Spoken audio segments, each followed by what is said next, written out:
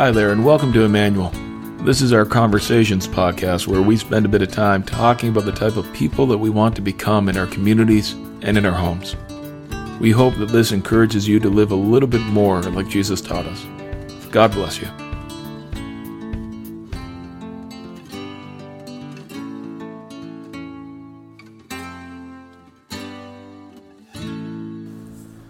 Well, hello there. My name's Micah, and I'm here today with Corey. Hello, everybody. And it's been a little while since we've done this.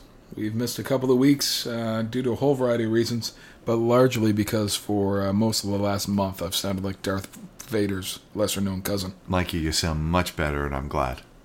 Well, we thought that we would dive back in with a conversation about one of our values. And just because it's been a while, we've got a couple of guiding documents around here at Emmanuel, the chief of which, of course, is the Bible. But then we've also got a couple of more distilled versions, which doesn't mean they're better, it's just shorter. One is our ministry plan, and the other is our values document. And within that, we have a whole series of values that are really descriptions of the dream of the type of people we want to be. Yes. What's important to us, and how do we live that out amongst each other? Yeah. And so today, Corey, we wanted to talk about a value that on the document, which you can still find online on our Facebook page, is called Be Truthful. Now, that sounds a little bit like something I would have learned in kindergarten if I had gone. So some people might be wondering why it's here. So in our context, Corey, what would it mean to be truthful? Well, the scriptures speak about it a lot in terms of how do you get along with each other? How do you speak hard truths to each other? How do you get along with each other when you're offended by another person? What do you do when you don't see eye to eye? How do you handle those kinds of situations? And the answer that the Bible shares is be truthful. And the first thing that we want to point out is the reason that we're truthful is that we want to emulate God, because the Bible says that that's what God is like, that God speaks the truth. He shares the truth, and He is the truth. In fact, it says in John chapter 14, verse 6, which is one of the passages underneath this value, that where Jesus said, I am the way, the truth, and the life. And I think we all agree that we would live in a much better world and in a much better church if everybody spoke the truth, right? Everybody agrees that. But how do you live that out? And what's maybe the deeper truths that are going to heal us and help us to live the way that Jesus wanted us to live? Because we've all been on the receiving end of an unkind or cruel comment that somebody just says, I'm just saying, I'm just telling them the truth. And really, I don't think that's what we're talking about, be truthful in a way that hurts. I like how you said that. What is the deeper truths that draw us closer to restoration with God? And we got to pay attention to what the scriptures say in terms of the living out of this. And in the letters of Paul, he's constantly talking to people who need to live out love. And in doing that, let me just take a look at Ephesians chapter 4, verse 15. It's often been one of the great manifestos of being truthful. And it says, instead, speaking the truth in love will grow to become, in every respect, the mature body of Him who is the head. That is Christ. Speaking the truth in love. And I think that gets to the heart of it. Whatever we say today about how do you be truthful in the context of relationships, it has to be about how do you temper, how do you really, how do you live out truth with love at the center? How do you make truth restore? How do you make it redeem people? How do you make truth compassionate and loving? Because there are no choices to make. I mean, sometimes, were you ever faced with what seemed like a choice between being truthful and loving? It feels sometimes like you have to make that choice, right? But that's not really the kind of world that God wants us to live in. He wants it to be the place where the truth is loving. And so I guess we got to start out that way. Wherever we go with this, it's got to be that. But now, I think, even though we don't want to spend a whole lot of time on this today, I want to think about a few contexts about how do you actually do it. Yeah. Because we can talk about all the theoretics that we want, but this got to be lived out in relationship. And thinking even around here, how do you speak a hard truth to someone? How do you have conversations where the truth is spoken in love? Now, one of the most common experiences, is that when we get personally offended by someone, they said something, they neglected us, whether through oversight or by deliberate attempt, they hurt me. And so what do I do when someone hurts me? What do I say? How do I respond? Truthfully. Micah, do you have any first thoughts on that? Well, just initially, I mean, you have to go back to the verse that you just read, let it be done in love. And the catch there is that it's not self-love, right? Like we usually would love to lash out and put the person in their place, but the question is what will actually lovingly build this relationship with my brother or sister that's hurt me. And for me, I have learned over the years when I've gotten offended and then explored it with friends who've hurt me, that I have usually misunderstood. That they didn't mean it that way, that it didn't occur to them, that the offense I was taking wasn't a reflection of their heart or their desires or their hopes and dreams. And that is often, I've found, been pretty key to my moving forward in the relationship.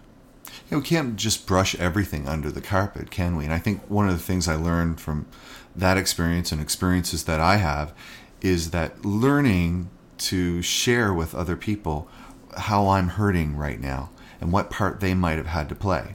Now, I've got to do that wanting to preserve the relationship. It's when I get into attack mode, and there are no telltale signs of why I do. It's in my heart when I'm in attack mode and I'm looking almost for an excuse to sever that relationship, or when I'm assuming the worst about that other person. That's usually where I get in trouble.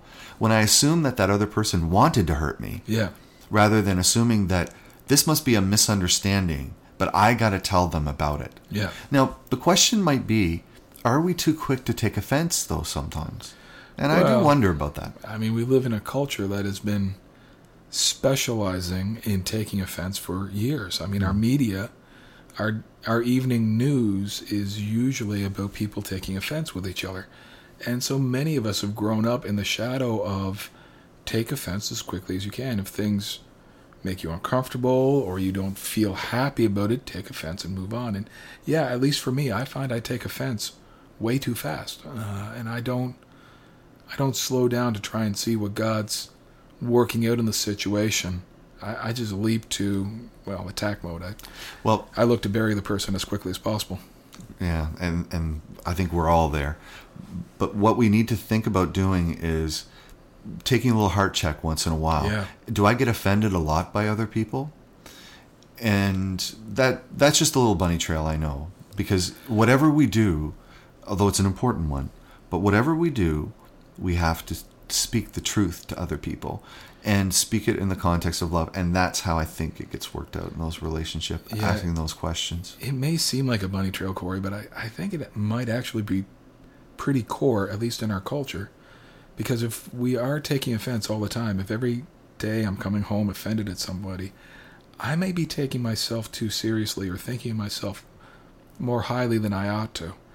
And there's no way I can speak truth from that position. My vision's all distorted. Well, and that's the truth, that our vision is distorted when it comes to this stuff. I find it hard to tell in my own strength and in my own wisdom, is this something that's worth being offended over? Yeah. So I guess maybe that makes us dig deeper into that hole and say that we need to maybe have people we trust we can check with. Yeah. But more than anything, we really need to depend on the wisdom of Christ on this one, because we just can't see it ourselves. We just feel. We sometimes don't see. It's a funny thing. One of the things I've often said to teens, you said we need people that we can trust on this one. Those probably aren't our friends, because our friends have our best interests. If we're hurting, they want to rally around us. We need somebody with an outside perspective. Now, there's another context, Corey. I mean, there's personal offense, and frankly, I think we could spend an entire podcast or two talking about that. But sometimes, much more rarely than popular Christian media would have us believe, but sometimes we come across a situation where we are dealing with a brother or a sister in Christ who's willfully walking away from God. The old terminology there would be a fallen brother or sister. They're doing something that we can clearly see is against the teachings of Jesus and how he would have us live. You know, if we ever come across one of these black and white situations, which I find are pretty rare in my life, how do we speak truth in that situation?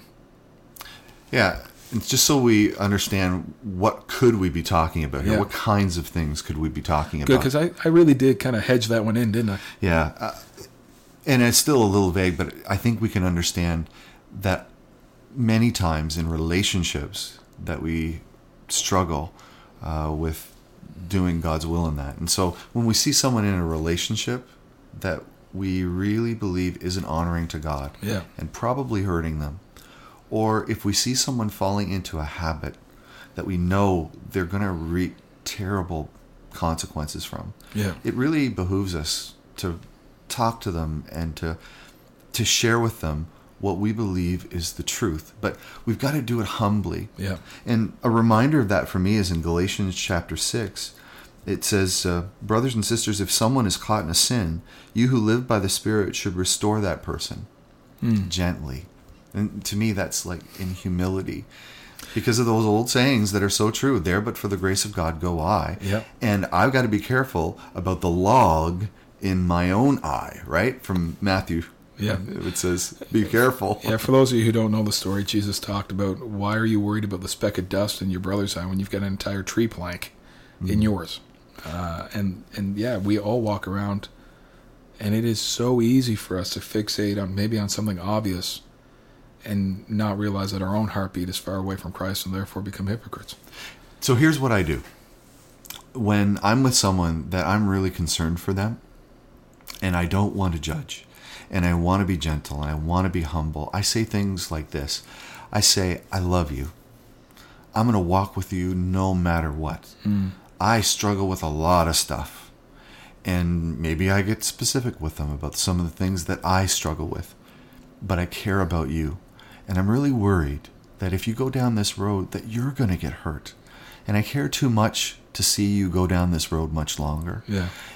I may be wrong, and I'm not trying to judge. And I say things like that to try to disarm. Now, some of you might be thinking, well, you're just wishy-washy. But I think that is a practical way where we're humble and gentle with other people. And we also commit to saying, I will walk alongside you. Yeah. And the other thing I say, and this may be offensive to some people, is no matter what you choose, I am for you. I love you. Yeah. I may not always agree with what you're doing, but I am for you. You are my brother. You are my sister. I will walk with you. Yeah. There will never be a time that I say to you, I told you so. And so this is, to me, how it works out, the truth-telling. Does that make sense, Micah? Yeah, and I think, Corey, that one of the things we should probably say at this point is that to the best of our understanding, that emulates what God does, especially in the New Testament, as we see how Jesus behaves, as we see how the stories, the parables, the teachings that he gave, as we see Paul include words like restore them gently, we believe that emulates. You know, God doesn't abandon us. I was just teaching the youth the other night. No matter how far away you've walked from God, if you turn around and start walking back towards him, even the desire to do that, he's right there beside you. He never walks away from us. And we want to model that. We've often said we want to be Jesus with skin on to the people around us. People who want to come down hard and heavy on people and declare, judgment. I would probably say that they're emulating a lot of what they see in the prophetic books of the Old Testament, which was often said to an entire nation, not to individuals. And yet, as we see Jesus, we see how God deals with his people, continue to develop, and that's what we want to be doing. And kind of finally, I'd love to see how this gets worked out in people who work together in the church, right? That's what we want our church to be, the church where we're able to speak truth to each other, even sometimes we don't see eye to eye, but we still speak the truth in love. But the last thing I would say about this is I want to be careful to not take God's place and God's role. And that's why we don't judge each other in the first place, is that we leave the judgment to God. It is not our job to help people see the truth. It's only our job to help speak the truth Yeah. and let God convince others and convince us too, Yeah. in case we might be wrong. So I guess the last thing I'd say is I got to remind myself, don't take God's job. You will mess up. It really, and you know what? That is something that many Christians have wrestled with, is that we're not the Holy Spirit. The Holy Spirit is the judge. And that, it can use us to prompt and prod people, but ultimately it's the Spirit's job to do a transforming work in people's souls. Well, Micah, maybe you can take us out, but as you do, I want to read Ephesians chapter 4, verse 29, and it says this. It's really good wisdom. Do not let any unwholesome talk come out of your mouths, but only what is helpful for building others up according to their needs, that it may benefit those who listen. That's probably enough. I think so, yeah. Yeah, it's always good to end with Scripture. As always, if you want to get in contact with us, we'd love to hear from you. God bless you. We hope you have a good day. Stop by the office anytime. We'd love to talk. Bye for now.